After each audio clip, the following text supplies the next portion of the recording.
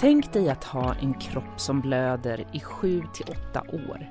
Det är den sammanlagda genomsnittstiden som flickor och kvinnor har mens under en livstid. Mens är en stor del av livet för hälften av jordens befolkning. Ändå är det omgärdat av tabun, skam och rent av livsfara i de länder där kommersiella mensskydd är för dyra och där det saknas toalett och vatten. Med mig här i studion idag för att prata om mens har jag 2 personer som ägnat stor del av sin tid åt detta mytomspunna, flytande röda.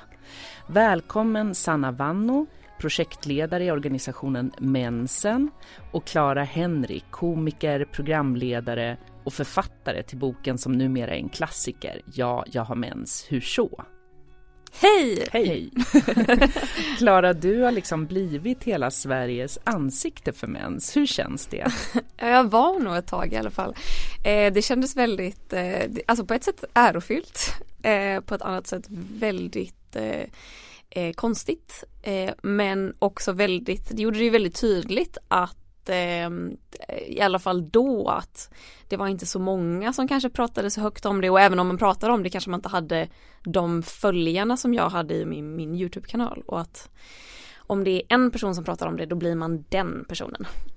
Ja, men det fyllde ju uppenbarligen ett behov. Ja, absolut. Det var liksom inte jättemånga andra som diskuterade ämnet och skojade om det och så här. Nej, och kanske inte för liksom typ 14-åringar heller. För det var väl min primära målgrupp at the time. Ja. Så det var ju fulla kommentarsfält av frågor om jag är 16 och jag har inte fått min mens, är det något fel på mig? Eller jag är 10 och jag har fått min mens, är det något fel på mig? Och jag var bara, jag har ingen aning. Kolla upp det. Ja, gud, värsta upplysningsarbetet. Ja. Du körde det. Sanna, du är representant för organisationen Mensen. Berätta, vad är det för organisation egentligen?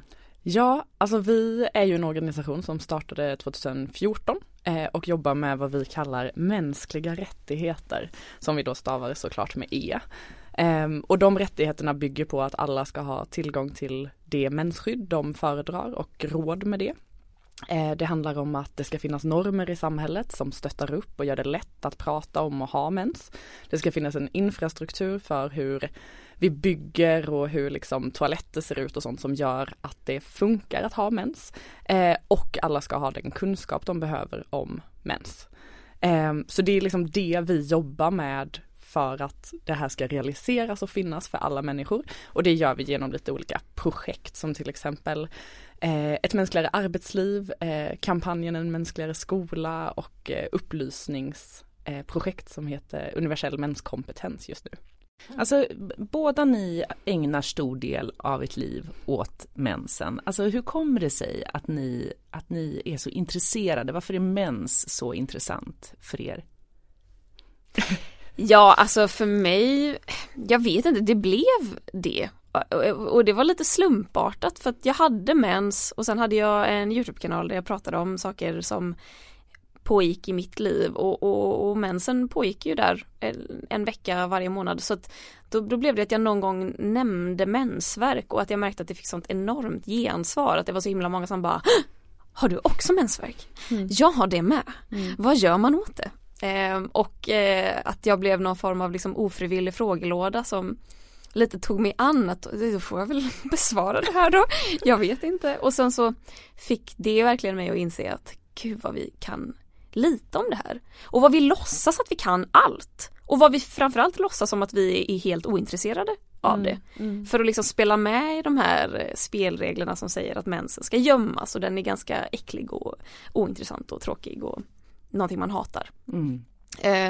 Så jag som den lille provokatör jag är så var det nog någonting som föddes och kröp fram.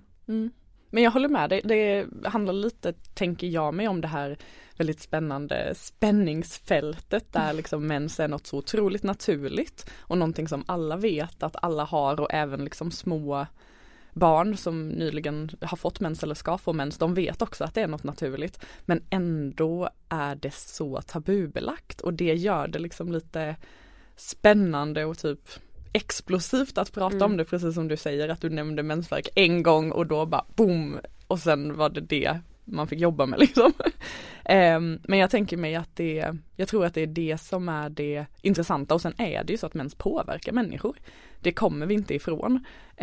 Det påverkar oss i arbetslivet, det påverkar oro när man är ung, det påverkar liksom känslor kring graviditet och sådana saker när man blir äldre, och att inte ha kunskap om det är liksom problematiskt både för samhället och den fysiska hälsan och den psykiska hälsan, och ja, vi behöver kunskap helt enkelt, så jag tror det är det som driver mig i alla fall. Mm.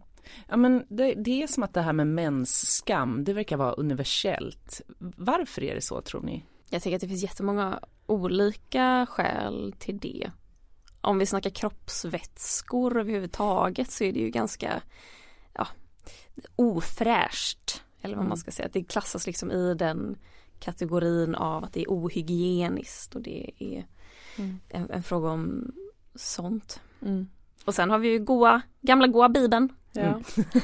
Som säger att man är oren och de här grejerna. Jag tänker mig också hela historien har ju liksom kantats av att mensen är något mystiskt och någonting som vi inte vet så mycket om, och någonting som vi har behövt liksom hitta förklaringar till, alltså så här, både som du nämner Bibeln och även liksom i humoralpatologin som de gamla grekerna höll på med, så var också liksom mensblodets liksom, att det förekom varje månad var ett tecken på att kroppen var i obalans och man var tvungen att stöta ut blod hela tiden. Obviously är det ju då för mycket blod i kroppen ifall det måste försvinna. Och mensen har ju också använts liksom mycket som så här ett argument mot att kvinnor ska kunna studera eller kunna jobba eller kunna liksom göra viktiga saker, sånt som män gör. Så jag tänker mig att det liksom ligger mycket i att så här, det har varit ett laddat ämne genom historien, och vi har inte riktigt kommit ifrån det ännu. Och sen är väl också bilden av den sköna kvinnan liksom, att så här, vi svettas inte, vi har inga rynkor, vi har bröst som trotsar gravitationen, vi bajsar självklart inte. Absolut aldrig, framförallt inte fiser heller. Ja, men det är så mycket, och att så här, män går liksom inte in i den bilden. Nej. Så precis som med allt annat så gömmer vi undan det. När du kom med din bok 2015 så var ju du en av de få som pratade öppet om mens och skämtade om det och så. Har det förändrats? Har det blivit bättre? Jag tycker att det har förändrats jättemycket sedan dess. Någonting hände där. Som gjorde att väldigt många på samma gång, och i vissa fall tror jag oberoende av varandra, började prata om mens. För jag tror att folk har väl pratat om mens i perioder, men så får de inte så mycket gensvar. Och jag minns när jag släppte den boken så sa Annika Lantz att hon någon gång på 90-talet hade liksom berättat om sin mens i radio och hade blivit bara översköljd med mejl, eller mejl var det kanske inte då, brev, vykort, om att så här, ingen vill veta om din mens, Annika. Så att jag tror att det var väl kanske lite både organiserat men också kanske lite slumpmässigt, att vi hade lite tur att alla började snacka om det där och då. Ibland kan det också vara så att det räcker med att en säger någonting och då är det som att tiden är mogen och så öppnas den där dörren och så hänger alla på. Tror ni att unga tjejer smusslar lika mycket idag med mensskydd? Är liksom mensstigmat mindre idag än vad det har varit? Alltså jag tänkte jättemycket på den här frågan när du skickade den. Och jag har så svårt att avgöra detta. I det projektet som jag jobbar i så har vi ett Snapchat-konto där jag svarar på frågor från barn också som undrar saker om mens. Och jag tror absolut att det finns barn och grupper där man pratar mycket mer om mens än vad man kanske har gjort historiskt. Men barn och unga är fortfarande otroligt hemliga med sin mens och är rädda för att berätta för sina föräldrar, och de är rädda för att en kompis ska veta att de har mens. Och alltså jag tror det finns större skillnader i grupperna nu, alltså gruppen barn och unga kanske. Att det finns några som pratar jättemycket och några som fortfarande inte pratar alls, och förr kanske det var så att alla inte pratade alls i högre grad. Gud ja. Alltså lärare också. För jag tror att det var väldigt många liksom, lärare som också kände sig jättefrälsta och upplysta under hela den här mensrevolutionen 2014-2015-ish. Så att jag tror att det beror på dels om man snackar om det hemma, om man snackar om det på ett bra sätt i skolan eller på det gamla sättet i skolan, vilket innebär att du får en binda i handen och så får du veta att om du lägger den här i trosan så behöver ingen veta att du har mens. För det var så jag lärde mig det. Men samtidigt så vill jag ju hoppas att det kanske inte smusslas lika mycket. Jag har ett jättetydligt minne av en mamma som kom fram till mig på bokmässan för några år sedan och sa att hennes dotter hade haft något Lucia-tåg. Jag tror att det var så här 13-åringar kanske, 7-klassare. Och att så här, mitt i Lucia-tåget så hade föräldrarna liksom börjat så här, få svettpanik för att de såg hur Lucian liksom utvecklade den här röda fläcken på sitt Lucia-linne mid Lucia-tåg. Och att då hade någon av lärarna sett det. De hade sagt vi tar en liten paus, tagit henne åt sidan. Hon hade fått så här, byta linne. Hon hade fått komma tillbaka. Och så hade de fortsatt. Och alla föräldrar satt och bara åh herregud, hon måste må så dåligt. Och, hur ska vi, nu liksom tar vi vårt kollektiva ansvar och så snackar vi med våra barn när vi kommer hem. Och sen så hade de hade kommit hem på eftermiddagen. Hon hade frågat sin dotter så här, eller hur kändes det? Vad kul, vad fint det var. Och hur gick det för Lucian? Var det jobbigt? Retade pojkarna henne efteråt? Liksom, hur kändes det? Och att dottern var helt frågande och bara, vad snackar du om nu? Och mamman bara, nej men var det inte jobbigt för henne att hon blödde? Och att dottern hade bara, men mamma, har inte du läst Clara Henrys bok? Mens är faktiskt helt normalt. Och att jag blev så berörd när jag hörde det här. För att det här är ju helt sjukt. Tänk liksom hur många år man själv har gått och smusslat och gömt och planerat och räknat tampongerna man stoppar ner i sin väska. Och att få slippa det här, liksom den stressen som det faktiskt innebär. Att bara ha en mindre sak att oroa sig över när man är 13. Vad skönt. Ja, verkligen. I många delar av världen så är ju mens ett allvarligt problem för flickor och kvinnors hälsa och liv. 620 miljoner barn världen över går på en skola utan toalett. Och 73% av kvinnorna i Bangladesh stannar hemma från jobbet i upp till 6 dagar varje månad på grund av bristande möjligheter att hantera mens under arbetstid. Ett av de länder där mensfattigdomen är ett reellt problem är Bangladesh, där uppskattningsvis 95% av den kvinnliga befolkningen inte har råd med kommersiella mensskydd. Något som leder till hälsoproblem och att man tvingas vara borta från skola och arbete. Jag ringde upp organisationen Resurgence i Bangladesh som kämpar mot både mensfattigdom och fördomarna och den bristande kunskapen som råder kring mens. I'm Naziba Naila Wafa. I am the co-founder of Resurgence. I am currently working towards tackling one of the last and unfortunately one of the most perpetuated taboos, which is periods, and working towards revolutionizing menstrual health in low-income communities. När Naziba Wafa grundade organisationen Resurgence 2017 var det på grund av den utbredda kunskapsbristen, fördomar och tabun kring mens som råder i Bangladesh. Men också för att majoriteten av alla flickor och kvinnor inte har råd med engångsbindor utan använder tygstycken. Något som lätt leder till infektioner och andra hälsoproblem eftersom möjligheten att tvätta dem ordentligt är små, särskilt på landsbygden. In the rural areas, no one uses sanitary pads, like literally no one, because it's extremely expensive here. I know one of my colleagues, she was saying how she went to Thailand. She said, when you come back, you make sure that you buy sanitary pads because they're extremely cheap out there. Regardless of the fact that they're local ones, even then they cost around $2.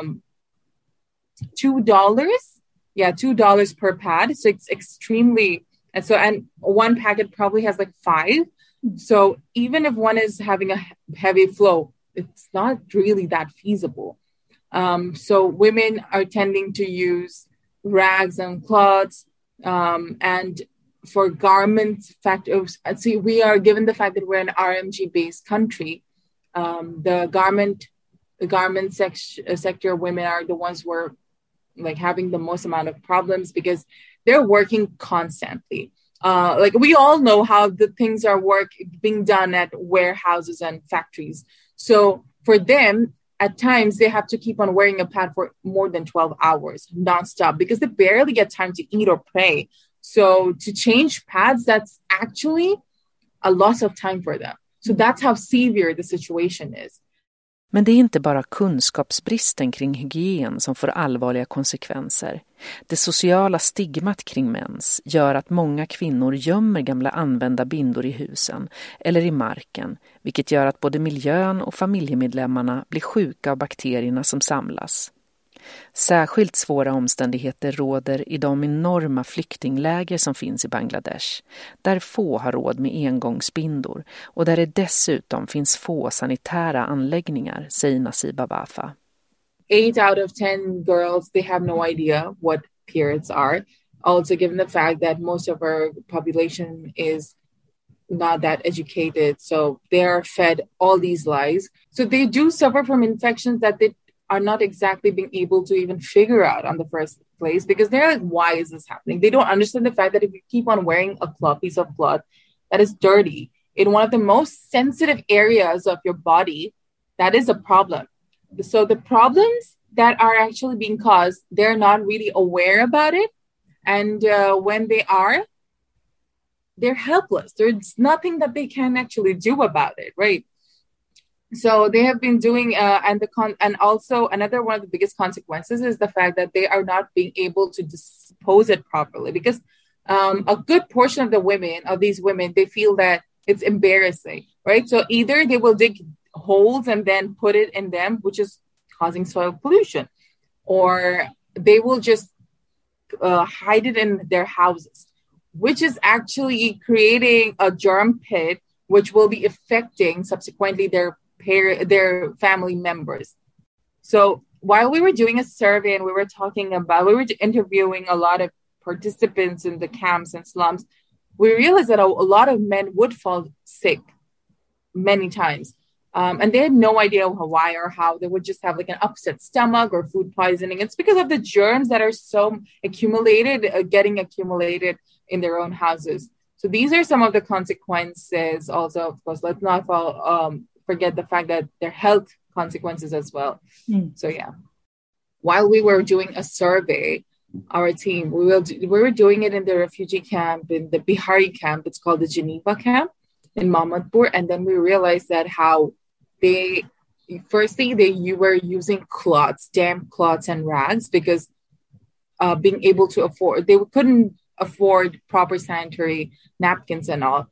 So, and they were even embarrassed to, like, if you're using such kind of rags or pieces of clothes, it's really important, or it's imperative to make sure that they are sun dried in order to get rid of the bacteria. But even that, they find it extremely embarrassing to let the cloth hung out in the open. So they would do it in the evenings and they would just like put it on bushes and everything. So an incident came to we heard about it, about the fact how a 9-year-old, she was drying one of her period rags on the bush in the nighttime. The next morning she used it, she wore it to school. Unfortunately, what she was not aware about was the fact that a snake or an insect laid 8 eggs on it. And the next day, the infection was so severe and it spread so quickly, she bled to death and died on spot. So I think that was one of the biggest turning points for us, because we were like, okay, so something as normal as periods is getting affected and people are dying for this. Ett sätt att bryta stigmat och tabun som råder kring mens är att få flickor och kvinnor att träda fram och berätta om deras egna erfarenheter. På Resurgence Instagramkonto finns flera berättelser under hashtaggen Let's Talk Period. Nasiba Wafa är stolt när hon berättar om den organisation hon har varit med och startat och menar att det är hennes plikt att försöka hjälpa andra eftersom hon är privilegierad och utbildad. I am super lucky because I have the privilege to be able to get educated. I'm privileged because I have the capability to understand and have the education. And, like have the power and ability to actually reach out to these people. And given the fact that I come from like a very my family is, thank God, very supportive of the whole thing.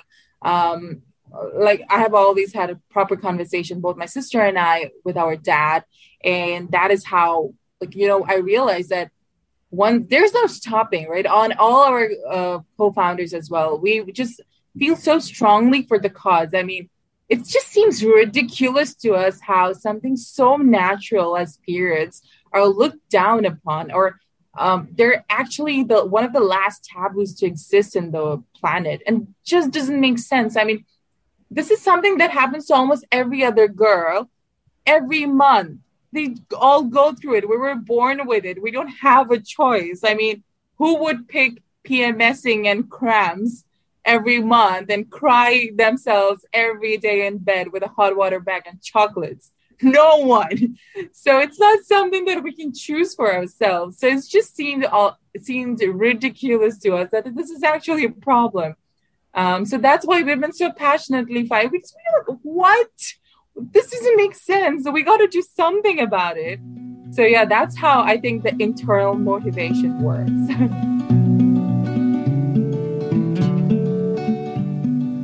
Det säger alltså Natsiba Wafa från organisationen Resurgence i Bangladesh. Med mig här i studion har jag Clara Henry och Sanna Vanno.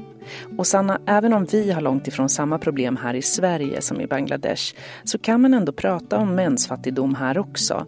Och det är något som er organisation Mensen jobbar med. Sanna, kan du berätta varför det är ett problem här med? Ja, alltså mensfattigdom handlar ju om liksom mer än bara att inte ha pengar till att köpa mensskydd, utan i mensfattigdomsbegreppet så inkluderar man både att inte ha tillgång till det skydd man vill, ha tillgång till utrymmen där man kan byta skydd eller tvätta skydd på det sätt som man önskar, och även bristande sophantering för till exempel användarskydd och sånt. Och även om inte liksom mensfattigdomen som ekonomisk är speciellt stor här i Sverige. Vi gjorde en SIFO-undersökning förra våren, våren 2021, där vi fick fram att bland de som svarade på den, som var då 16 till 21, så var det 2% som uppgav att de mycket ofta eller ganska ofta inte haft råd att köpa mensskydd. Så 2% är ju inte mycket, men det är fortfarande alldeles för mycket i ett land som Sverige. Verkligen. Och även om det inte liksom så här, det finns ju andra aspekter, till exempel i den åldern när man går på skolor och sånt, så kan ju toaletter vara både bristfälligt utrustade, att det inte finns liksom vatten i närheten så att man kan tvätta händerna efter att man har bytt tampong eller menskopp eller så. Men också att toaletterna liksom är belägna på ett sånt ställe så att man inte har lust att gå på dem, eller att de är skitiga och äckliga, och det orsakar att man liksom helt enkelt inte kan sköta om sin menshygien på ett bra sätt. Och det skapar ju liksom oro, man går med mensskydd för länge, vilket kan orsaka svamp och sådana saker i snippan. Så det finns liksom så här, det finns fler aspekter än bara den ekonomiska i mensfattigdom. Väldigt ofta har ju offentliga toaletter knappt ens en papperskorg. Ja, det är med. Det är helt sjukt. Ska jag lägga min använda binda eller tampong i min väska? Och det förutsätter att jag har en väska. Jag kanske bara har mina fickor. Alltså jag är tokig. Eller att man spolar ner den. Och det är ju ett jättestort problem med fulspolningar av mensskydd. Som absolut inte ska ner i toaletten.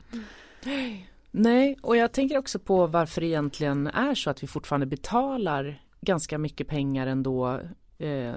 Visst hade du gjort någon uträkning, Clara, någon gång? Vad det kostade? Någon sån här, men det är ett antal tusenlappar ändå, och särskilt om man slår ihop det under en livstid. Ja, det är ju ett antal tusenlappar bara för själva skydden. Och sen kanske man jag använder ju inte bara jag använder tampong för övrigt. Jag använder inte bara en storlek, utan jag använder ju allt ifrån stora i början till de små i slutet och mellan däremellan. Och så trosskydd, och så ska man ha värktabletter på det här. Alltså det blir ju sjuka kostnader till slut.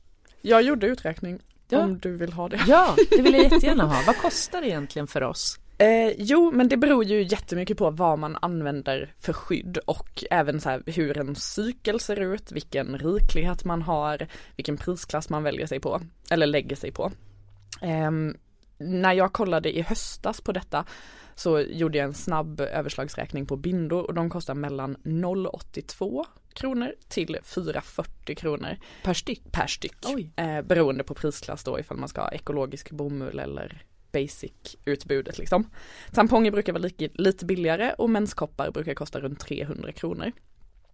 Så jag gjorde 2 uträkningar under en hel livstid. Och ifall man använder binda och har mens ungefär en gång i månaden i 5 dagar och använder 5 skydd per dygn så kostar mensskydden 21 600 under en livstid. Använder man istället menskopp och har mens lika ofta och använder menskoppen i 8 år, vilket betyder att man behöver använda 5 koppar under en livstid där man har mens i ungefär 40 år, då kostar skydden 1495.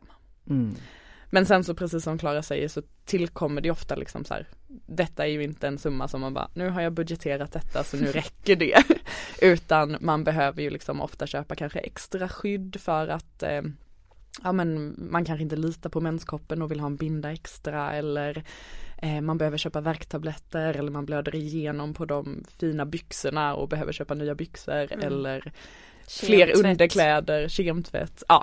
Jag tror att samtliga gånger jag har haft vita byxor på mig och har haft mens så har jag blött igenom. Jag vet inte om det är någon curse från liksom någon voodoo-förbannelse, jag vet inte.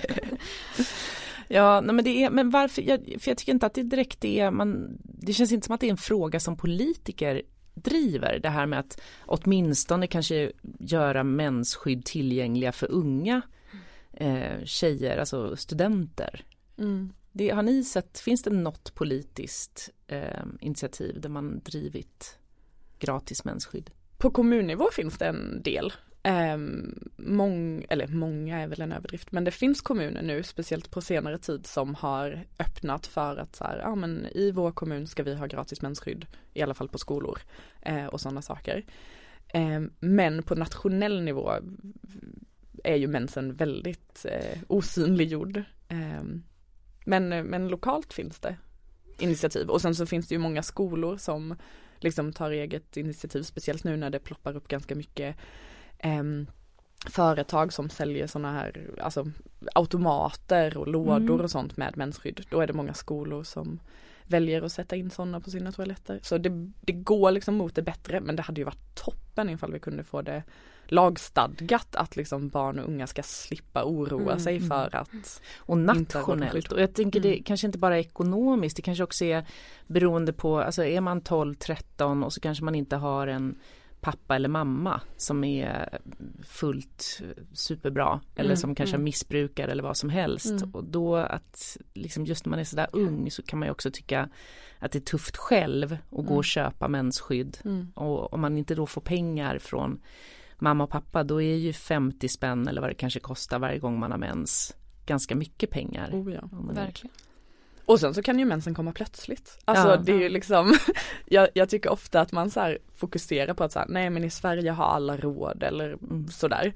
Men liksom vi har väl alla varit med om att man så här, what? Vad gör mensen här nu? Och liksom går man i skolan och är 14 så kanske man inte hade med sig mensskydd den dagen, och att då springa runt och fråga kompisar eller en lärare eller vad det nu kan vara.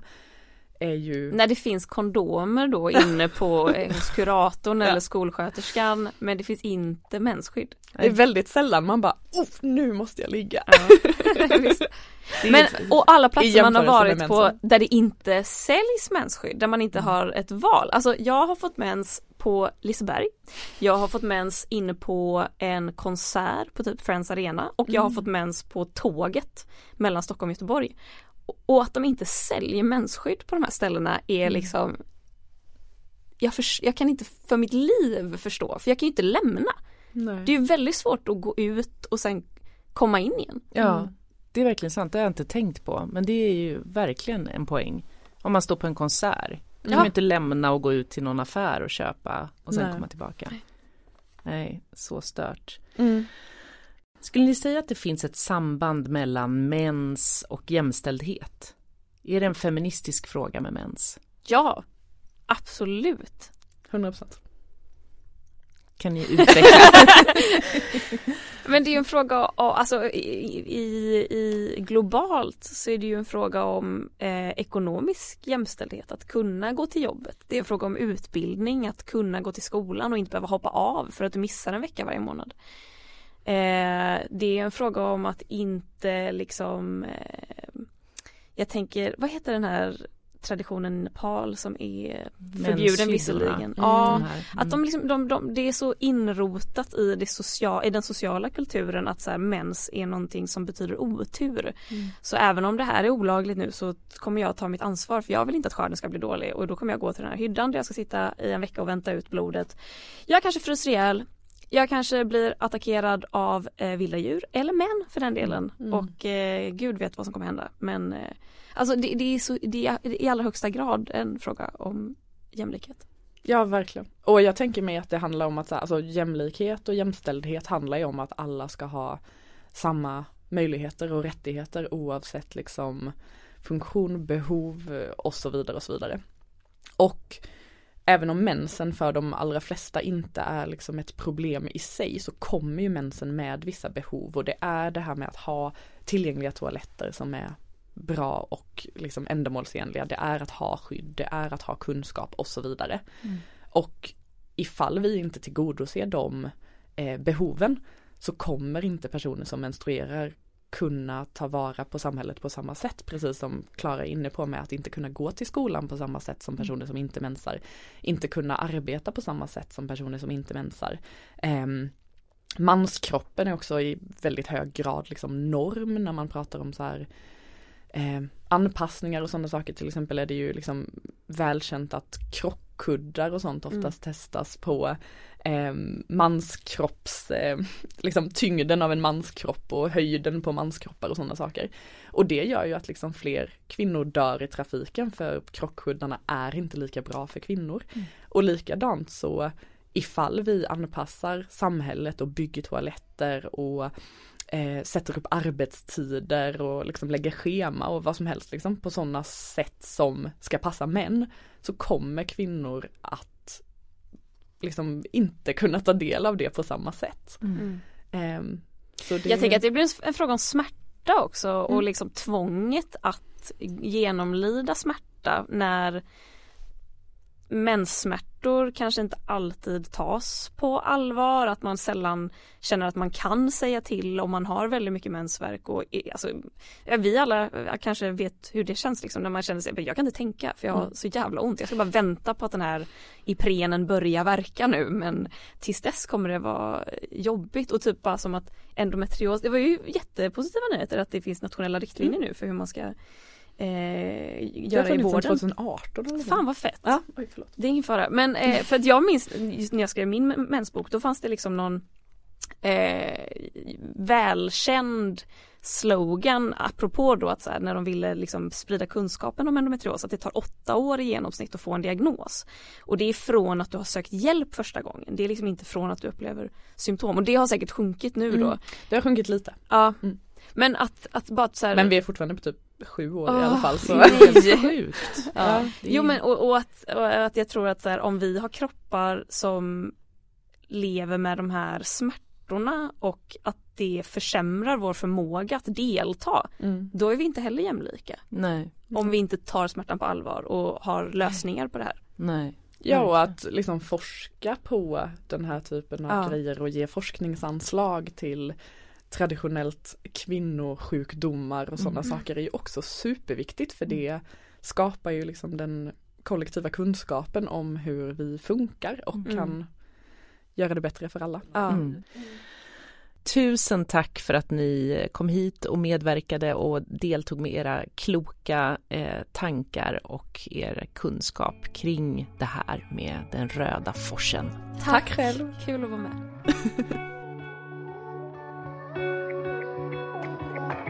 Ni har hört Body Rights, en podd från RFSU av och med mig, Maria Sveland, och gästerna Sanna Vanno och Clara Henry.